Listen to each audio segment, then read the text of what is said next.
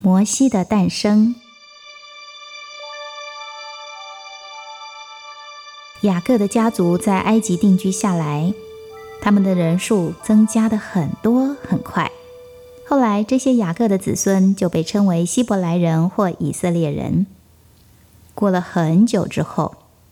有一位新的王子接任了法老，他不记得有过一个约瑟，他不知道在埃及的历史上曾经有过那么一个希伯来人担任宰相，而且在饥荒当中救了全国的人。这个新上任的法老王，他担心希伯来人的人数越来越多，势力会越来越庞大，这些对埃及会造成一些威胁，因此他认为埃及对这些外族人似乎应该有些对策。他的第一个计划就是让希伯来人成为奴隶，可以帮埃及制造建筑城市所需要的砖块。然而做了这么多的苦工，希伯来人民的数量仍然持续的在增加，因此埃及人就加重他们的工作，做更苦的苦工。虽然如此，希伯来人的人口还是继续的增加。为了要抑制希伯来人的数量，法老把国内所有的接生婆都找过来，对他们说：你们帮以色列的妇女接生小孩的时候呢，如果是男孩就把他给杀了，如果是女孩才可以留下来。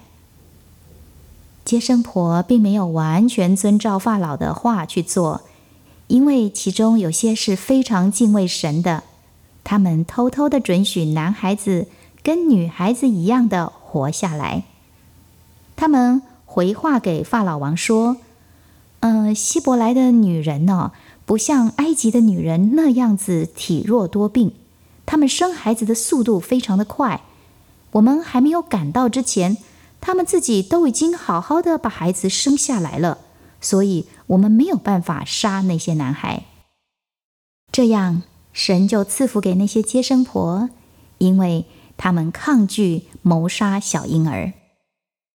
希伯来人就这样人数持续的增加，法老王于是就发了一道新的命令说，每个希伯来的男孩子，只要是男的，都要丢进尼罗河里面去。这个时候，有一个希伯来家庭刚好生下了一个男婴孩，妈妈把他偷偷藏了3个月，但是时间越来越久，孩子越来越大，就很不好藏了。他必须想一个办法，让孩子可以活下去。最后，他做了一个防水的篮子，把小婴孩放在篮子里面，然后放进了尼罗河里去了。他选择溪畔有芦苇丛的地方，叫他的女儿，也就是这个男婴孩的姐姐，躲在附近，远远的看着弟弟。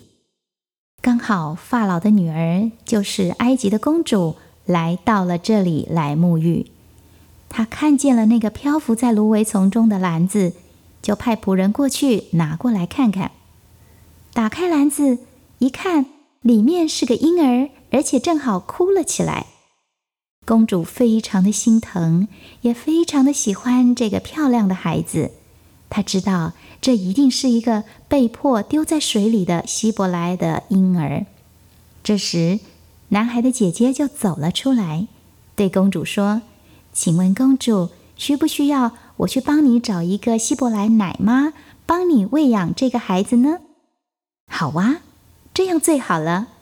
麻烦你去帮我找个奶妈过来。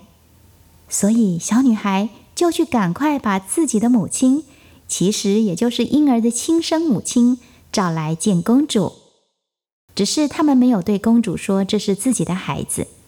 而公主却不知情地对她说，我付钱雇佣你，麻烦你帮我奶这个孩子，把他养大吧。公主帮他取名字叫做摩西，意思是拉出来，也就是说，这个孩子是我从水里拉出来的。这个小婴孩渐渐的长大，